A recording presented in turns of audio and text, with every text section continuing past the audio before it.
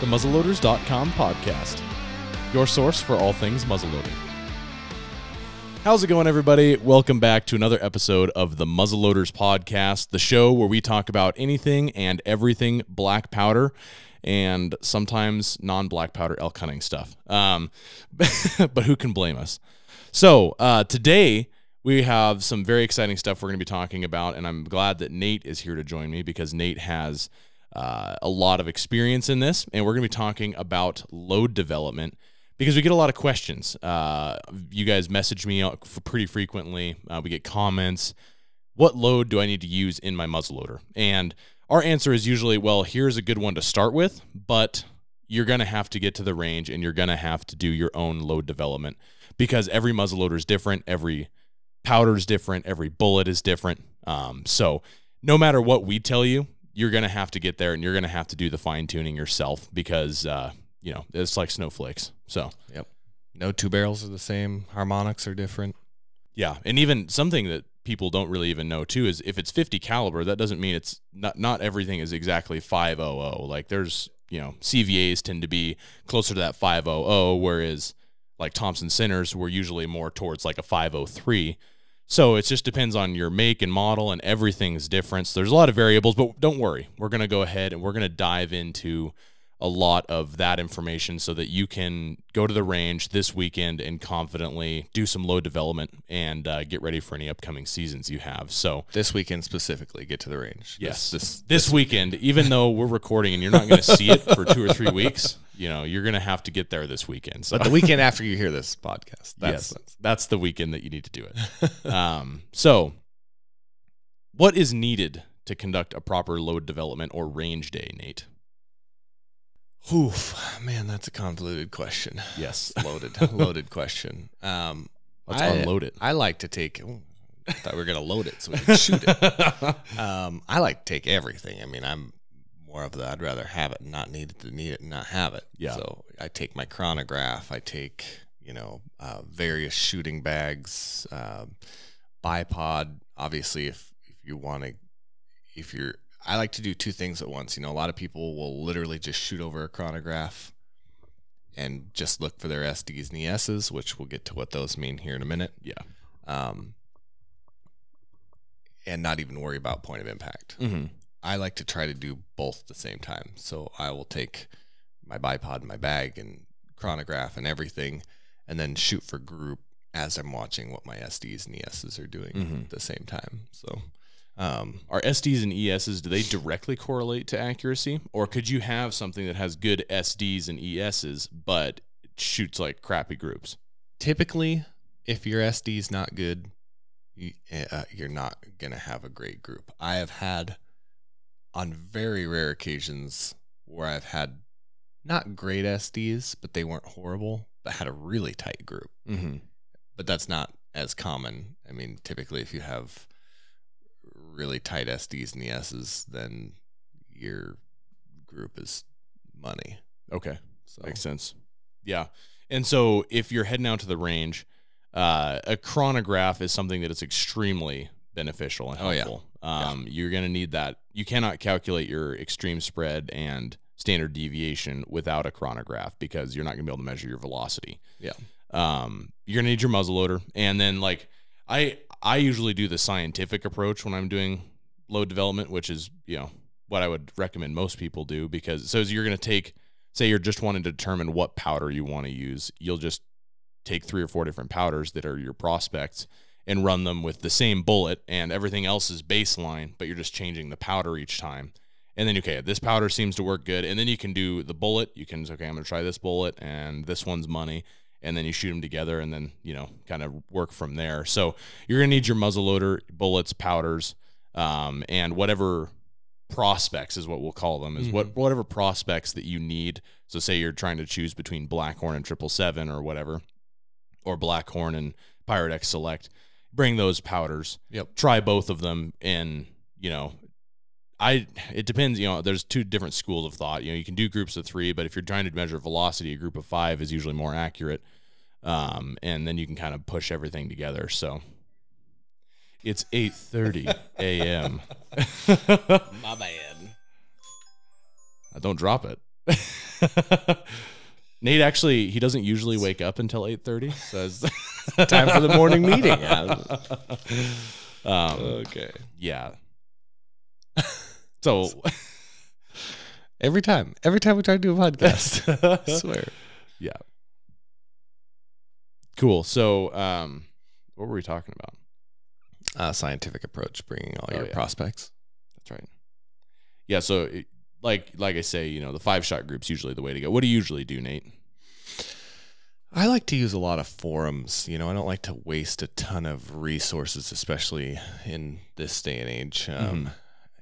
I'll kind of look at what's worked for other people first. I like a lot of forums, and I do a ton of internet research. I'm like, okay, well, this powder's mentioned a bunch. This powder's mentioned a bunch. These bullets are mentioned a bunch. These bullets are mentioned a bunch. Yeah. And then I will kind of narrow it down to, okay, I'm going to try this and this and this. And I'm going to shoot 5-shot groups of each one, and kind of based off of that and just experience as well of going, okay, well, that seems like might be too much powder or too little. And then I kind of narrow it down to the 3 prospects, like you were saying. Only instead of bringing a bunch of stuff, I just narrow it down to what I think is going to work. For sure. Yeah. And that's, like you say, forums. If you give us a call, then we can kind of give you, okay, these 2 or 3 powders and these 2 or 3 bullets usually work really well out of your muzzleloader. And one thing you want to keep in mind too is different primers are going to respond differently with different powders. So if you're not able to find a Magnum primer, we're not going to recommend Blackhorn, because you're going to have inconsistent SDs and likely some accuracy issues. So if you're able to find, like, let's say 777 primers, we would probably recommend going with like the Firestar pellets, because they pair extremely well together. And then you can kind of pick a few other things and kind of work your scientific approach that way. But at least you kind of narrow it down a little bit, because there's 10 or 15 different black powder choices that you could use, and 10 or 15 primers, and 10 or 15, there's tons of bullets, Yeah. So it's good to narrow it down to a few options that that are going to fit your needs, that you can kind of work with in your muzzleloader. Well, and this year it's more what's available too. I mean, a lot of people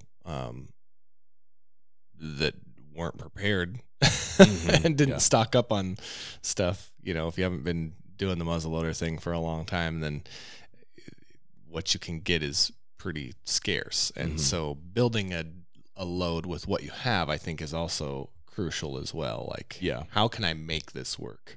And sometimes if you've got a bad combination of 3 things, let's say you've just got a bullet that's not working with your gun, and you've got some powder that's just not working with your gun, and the primer's not working with your gun either, now you're kind of in a situation where you might have to drop down to 70 grains of powder to make that combination of 3 things work. But if that's what you got to work with, and that's what shoots the best, I'd rather have a slow load that hits where I'm aiming any day, rather than something that's just hopped up and inconsistent. Yeah, because accuracy at the end of the day is the most important thing. Absolutely.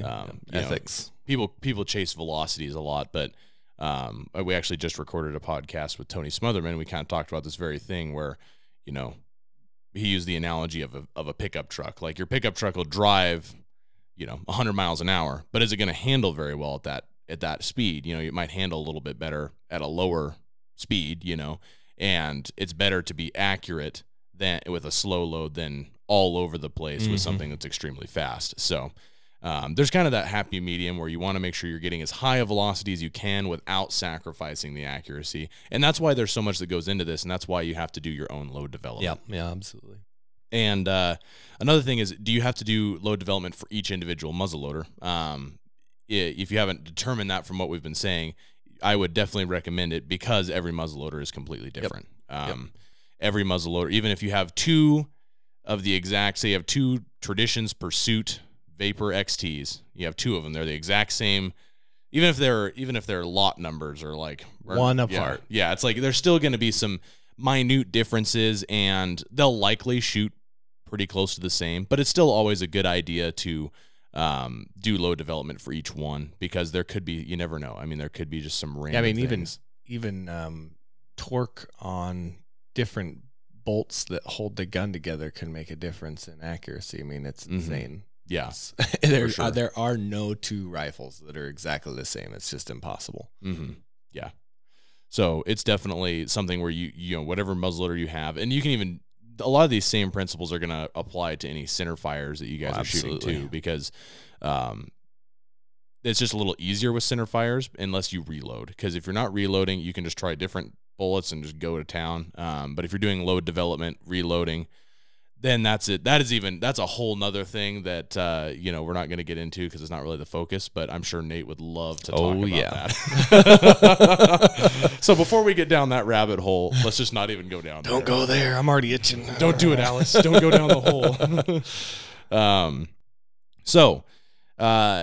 How do we conduct a load development test? And I think that's going to come down to what you're trying to test, and also, I mean, there's a few different ways to do it. So, Nate, let's get your take on how you do it first. Yeah, sure. I mean, I like to set up my chronograph first, get my prospects out, like you were saying, kind of figure out where my starting point's going to be, and then I'll get my chronograph turned on and get my bipod all set up and bag, and obviously I want to be as steady as possible, so I'm not trying to shoot off of the back of a pickup truck or something like that, you know. Yeah.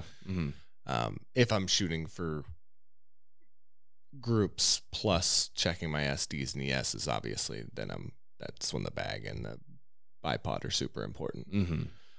And then I'll just shoot a 3 or 5 shot group, depending on what I've got available. You know, obviously, if I'm running low on powders and stuff like that and bullets and trying to conserve, like I know everybody is this year, I'll shoot a 3-shot group and call that good and check my ESs and SDs off that, but I prefer a 5-shot or even a 10. I mean, on a good year when things are just, the powder's flowing like rain and no shortages, then 10-shot group is by far the best to get a real good range of your SDs. What about a 20-shot group?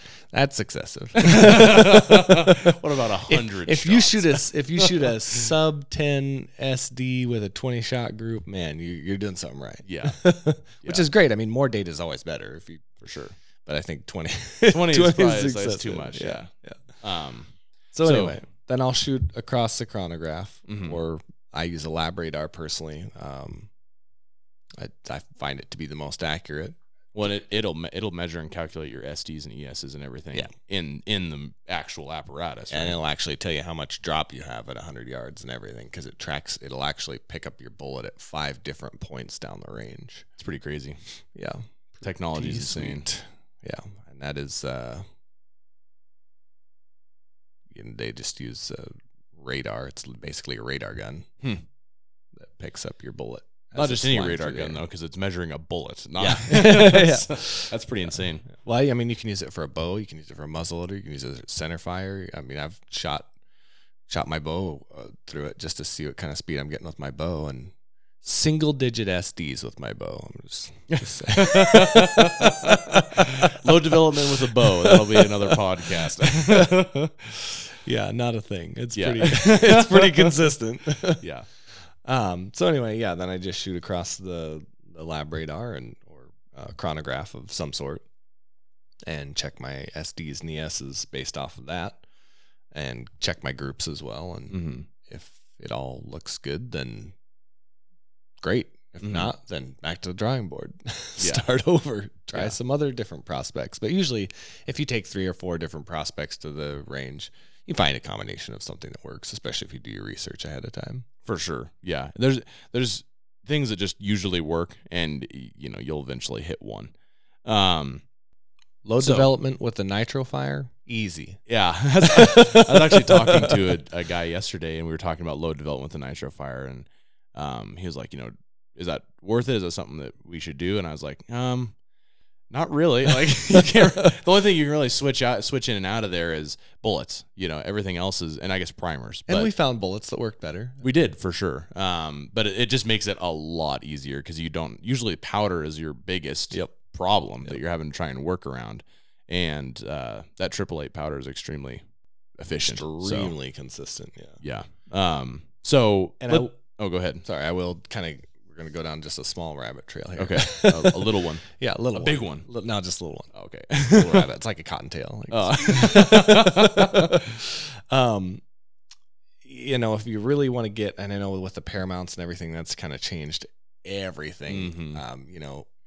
Most of you guys shooting Wolves or side lock or flintlock or something like that, probably not as concerned with the SDs and ESs being a closer range weapon, 100 yards, whatnot, with the flintlocks and stuff. But we're getting into the Paramounts and stuff with the 40 caliber, just blazing hot speeds. No reason why you can't take a deer or elk at 500 yards with one of those. That's when your SDs and ESs become really important. So a lot of guys will even weight sort their bullets, and because obviously when they're just making bullets at a manufacturer, they're pumping them out as fast as possible, and they should be close. But if you get one that's 5 or 10 grains different than another one, that would be excessive. But even just a couple grains, that's going to drastically change your SDs and ESs because of that weight difference. So a lot of people will even weight sort, like, okay, I got 25 bullets here.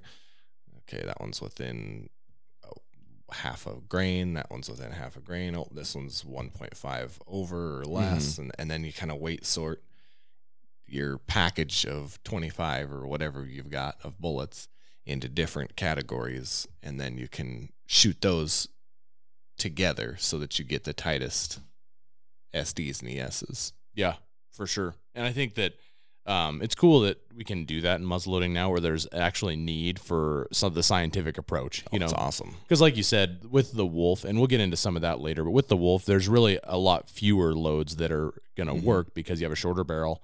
So the load development's kind of laid out for you. Same with the nitro fire. And I think that's also good because when you have people that don't really want to get into the scientific approach, they just want something that's going to get them out there, be able to kill a deer at 100 yards. And, you can hit a 3-inch group consistently with pretty much any load with any of those muzzleloaders. It's nice that you have that diversity.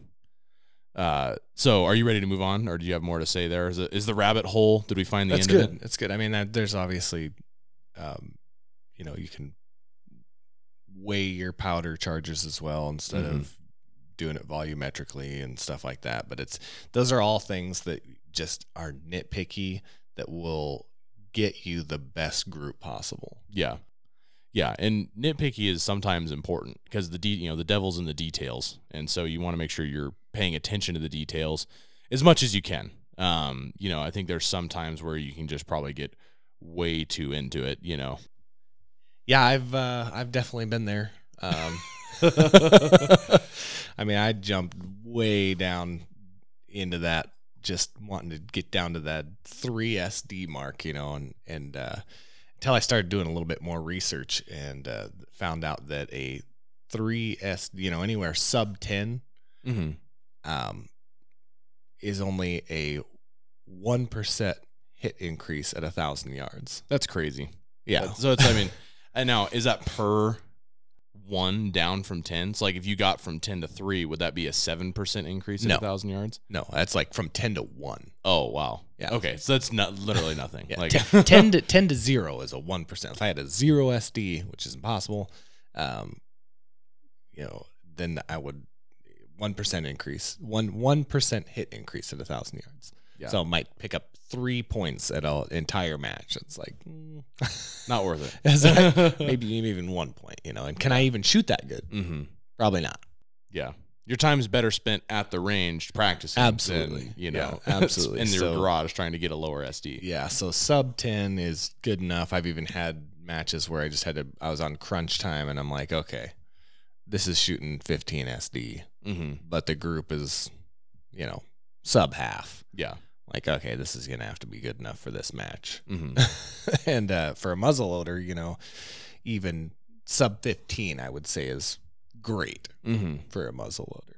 For sure. Yeah. Well, and I think it too, like now we want to get into what SDs and ESs are, because we've been talking about them a lot this podcast, and Now that we've hooked you're you. kind of, I'm sure some of the people are kind of lost, but I never knew about SDs and ESs growing up because it was never really that important. You know, it's like if you have a 30-06, it shoots a 1-inch group at 100 yards, who cares about the rest of it? But now, when your average Joe can buy a Bergara HMR Pro and shoot 1,000 yards, you know, the knowledge of SDs and ESs, people are starting to have to learn all this stuff. And we're seeing the same thing in muzzleloading, where before you would have had to buy like a $10,000 Gunworks muzzleloader, and you know, in order to shoot these, you know, 700-yard ranges. Yeah. Now you can get a Paramount HTR with 40 cal for under $2,000, you know, with a scope and everything like that, and you're having to figure out what these SDs and ESs are because they're going to start to matter. You know? So, absolutely, especially with the birth of the 40 caliber. I mean, that's your ballistics on the 40 caliber are really similar to a 300 Winchester Magnum. So, I mean, there's no reason. Bless you. Got a frog in there. They got the black lung pop. And so it's really important with those, especially if you plan on shooting 700 yards and making you know, ethical hunting shot at, you know, 700 might be unethical with a 40 caliber, but maybe 5, you know. We won't get into the ethics of it all. Just the ethics possibilities. are a whole nother thing. This is not an ethics podcast. We're just talking about possibilities. Maybe we'll have an ethics podcast. Right now we're talking, like it'll group consistently at 700 yards. And if you have the right load. So let's go ahead and talk about what SDs and ESs are. So I actually have it. SDs are very complicated. ESs are very simple. So let's do SDs first. And I actually have a little description here. So standard deviation is the degree of dispersion or the scatter of the data points relative to its mean in descriptive statistics. It tells how the values are spread across the data sample, and it is the measure of the variation of the data points from the mean. The standard deviation of a sample, statistical population, random variable, data set, or probability distribution is the square root of its variance. So I don't understand that. So if you're smarter than me and you can understand that, there's the information. In layman's terms, it's kind of like an average, but not. But more complicated. Yes. Yeah, I would say that's the easiest way to simplify it. It's kind of like an average. So if you shoot 3 shots and you average those shots out, that's where your SD would be, but not exactly. Yeah, because it takes your average and then does something with it to figure out your standard deviation. Exactly. Most equipment will do that for you nowadays. If you have a good chronograph, you know, even like a Bluetooth chronograph, like a Caldwell, I think those are only like $150. Those will figure that out for you. LabRadar absolutely will tell you that.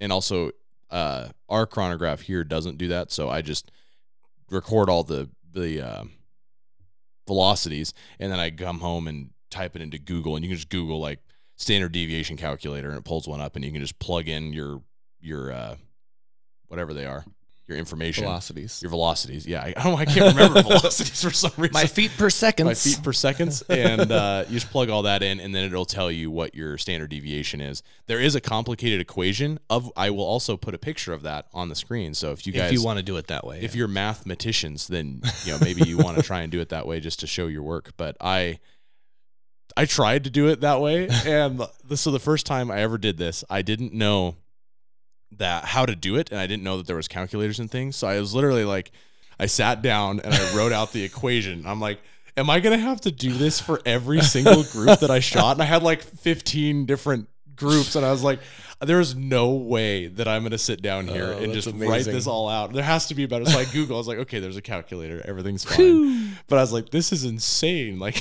I did it by hand a couple times. Oh man. Yeah. I also I can't stand math. Math was always my worst subject in school. So, if I don't have to do that, then I'm not going to. So that's why man invented calculators. That's exactly right.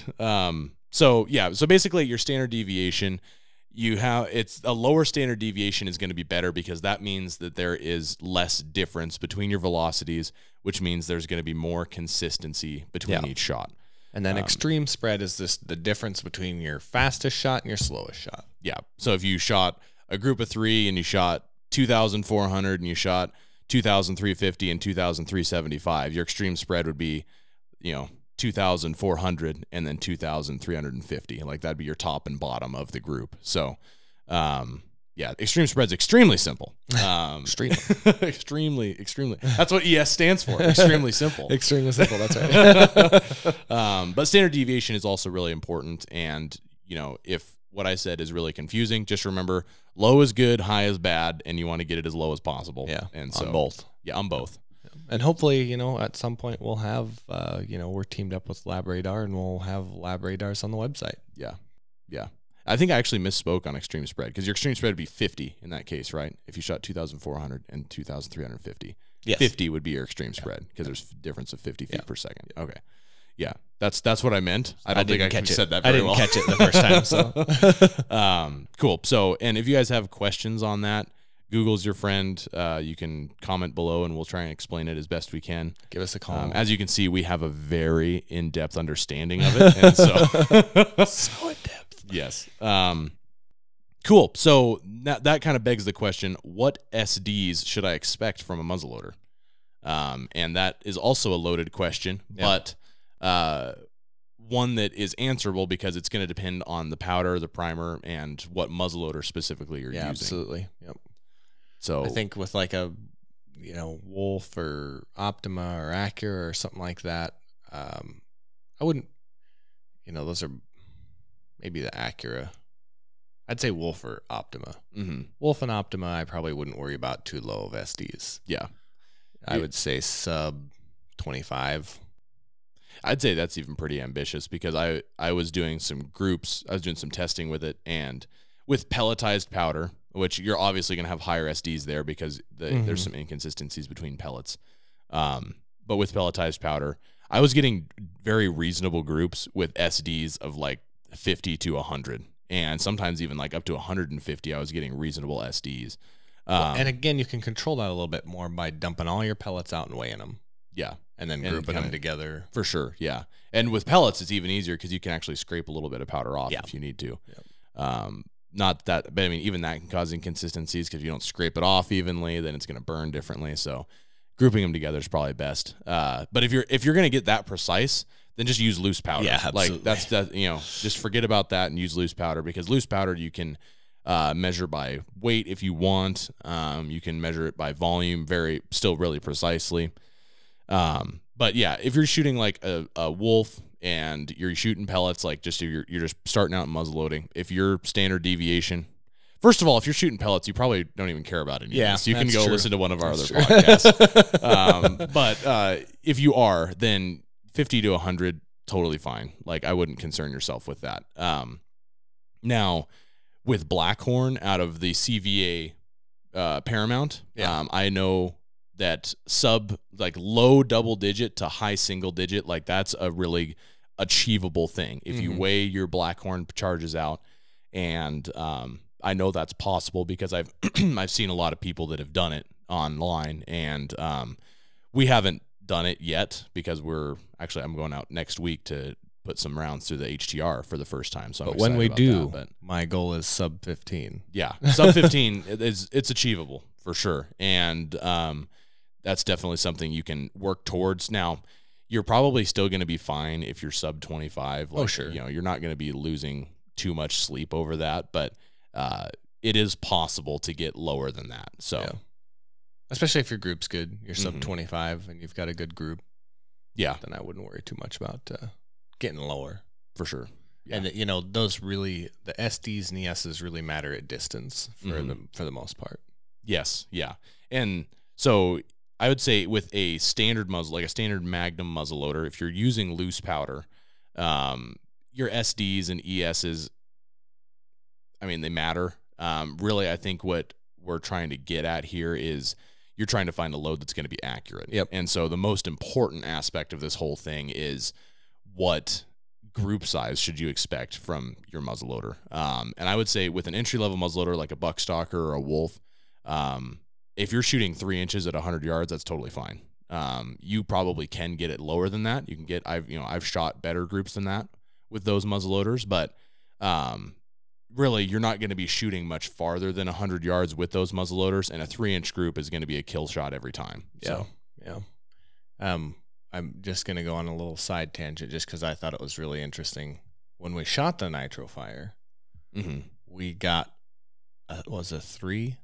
I can't remember. It was extremely low. It was very low single I'm pretty digit. sure it was a 3. We shot quite a few different bullets, and there was only one combination that worked like this, but we shot a 3, I'm fairly certain. 3 SD, the Nitro Fire with the 888 powder with just the fire sticks. I was like, It's wow. pretty insane. Yeah. That's crazy. I mean, obviously that was an anomaly because we shot a bunch of different bullets, and that was the only bullet paired with that powder that shot that low SD. That was it was Power Belt Platinums, wasn't it? Yep. 338. Mm-hmm. Yeah, I think so. 338 grain Power Belt Platinum. Yeah. Pretty crazy. Pretty crazy. It was the 100 grain fire sticks, right?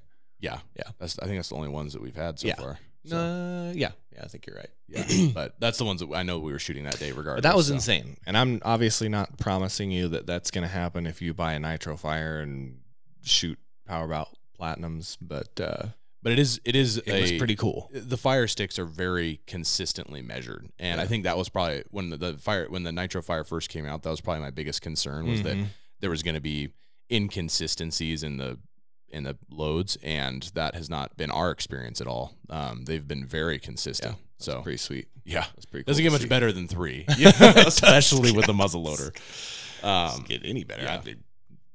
Many center fire loads that I've shot that haven't even been close to that. Yeah, that's pretty insane. Yeah, and like I would say with the Nitro Fire, like Nitro Fire, I'd say you could pretty easily, if you're getting those single digit SDs and stuff, if you find a bullet that's going to shoot that well, you should be able to shoot a group 1 inch at 100 yards absolutely. pretty easily. Yeah. The Acura and the Vortec, those will group 1 inch at 100 yards pretty. I mean, that should be pretty much a given. You might get a little bit bigger than that, but you should be able to find a load that's going to shoot 1 MOA at 100 yards with those muzzleloaders. And the Optima is kind of like that middle ground. Who knows? You could probably find a load that's going to shoot 1 inch, but I wouldn't expect it to do so. Yeah. If you're shooting, 2 inches at 100 yards, that's pretty good. But you could probably get it lower, but just don't. It's all about expectations. Like if you're expecting a muzzleloader to do something and it doesn't do it, then you're just kind of like disappointed. Then you're doing something wrong. Try something else.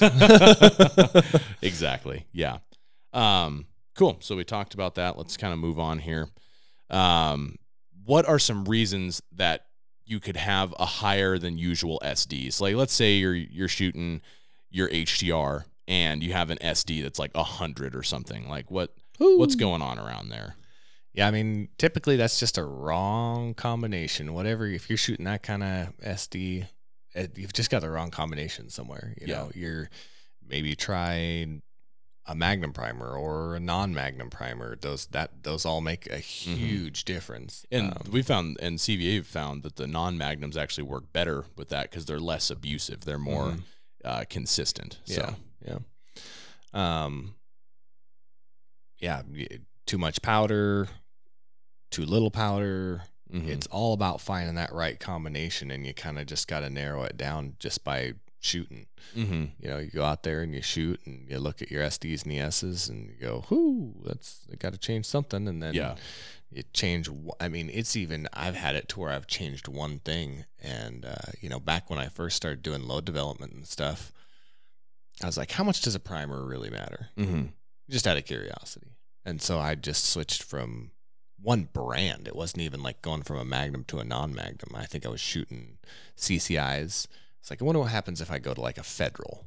And so I switched to a Federal primer and tried that out. And just the difference in just that is like, wow, that is not what I was expecting. I was young and naive. And, the more, like I said, you dive into this and it's all science, gunpowder and explosions. And that's what's so fascinating about it to me is just all the tiny little variables make the difference, For sure.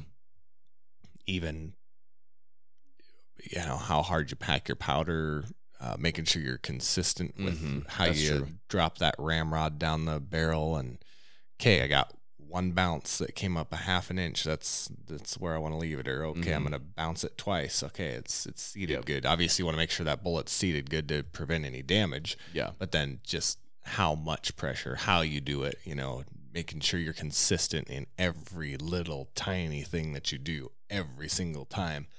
That's what gets you the best SDs and ESs for sure. So if you're seeing a large spread or big SD number, you got to try something different. Yeah, and I would say that with the HTR, there is so many things that you can do. Like I would say your breech plug seating depth, that can change it, because if you're seating your breech plug, like, if you're just going Herculean tight on it, then that's going to cause a little bit of extra blowback. That could possibly affect your SDs. So usually with the breech plug, you just want to go till it's firm and then just give it a little bit more, and then you're good. I would even go one further than that. I'm a big fan of using a torque wrench for everything, and having the exact same torque on your breech plug every single time, definitely appealing to me. I'd go even further than that. I'd get a torque wrench for the torque wrench to make sure that it's properly. Too far. But yeah, like you're saying too about, packing it down, like with the HTR, they say go down and then push on it till you hear like a pop, and then you're good to go. Don't just keep just ramming it down there. Don't do that. Because I'd say like black powder has the potential to be even more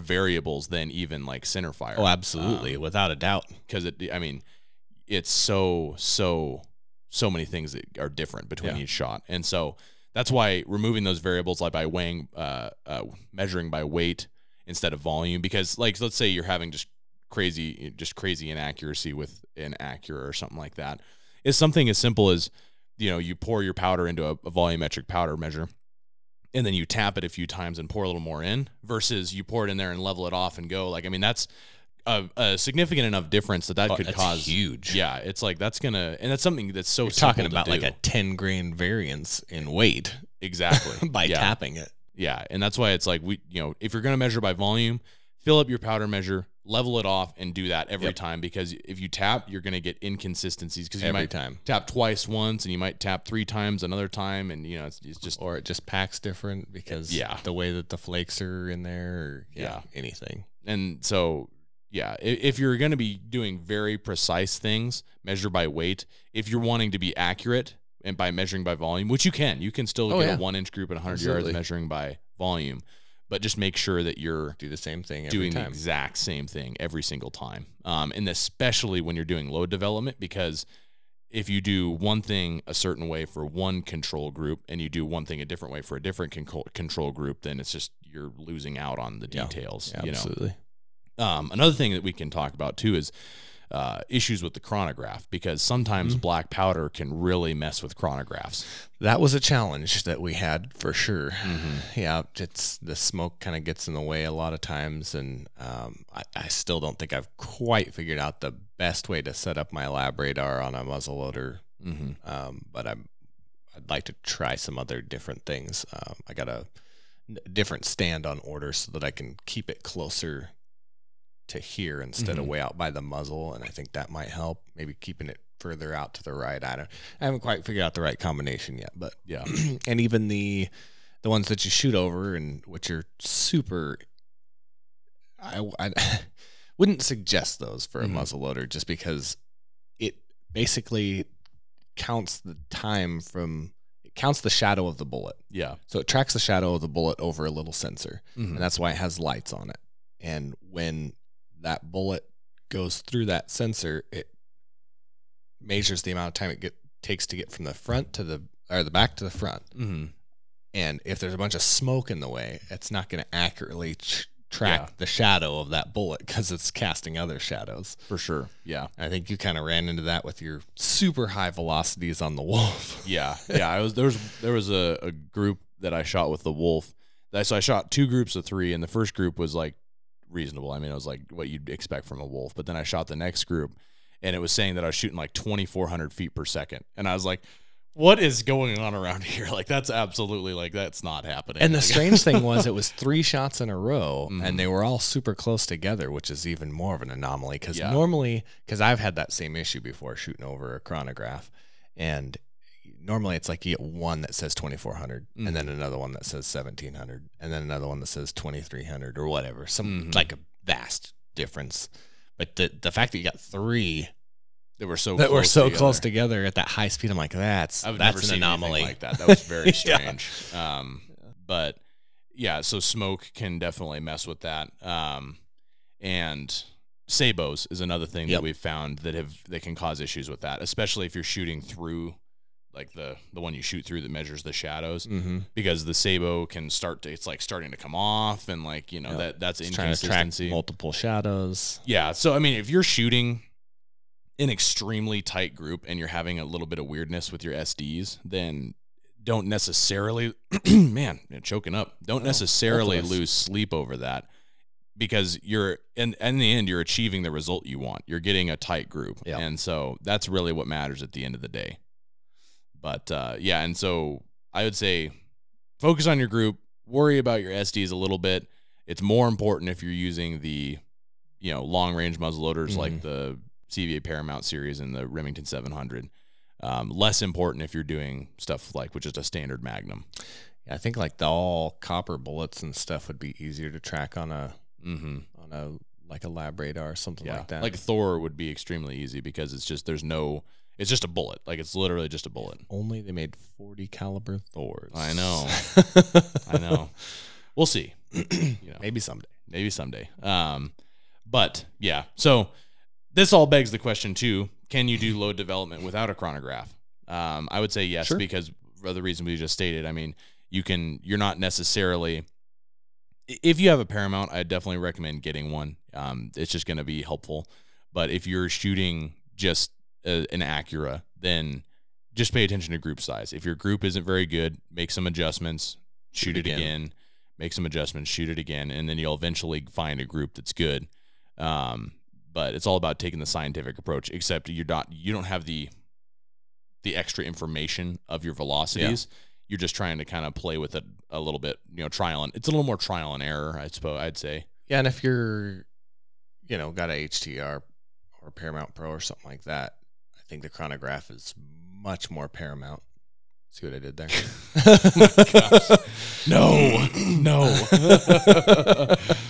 No. Because if you're shooting 700 yards, you know, 1,000 yards, whatever, yeah, you're gonna need that velocity, and so it automatically keeps track of your SDs and ESs anyway. Yeah, so especially because if you're doing that, you're gonna want to have a scope that's probably going to need that information, whether it's a range finding scope or a scope that is dialable. You're going to need your dope because you're going to want to make sure you're able to, you know, where you're going to hit at that range.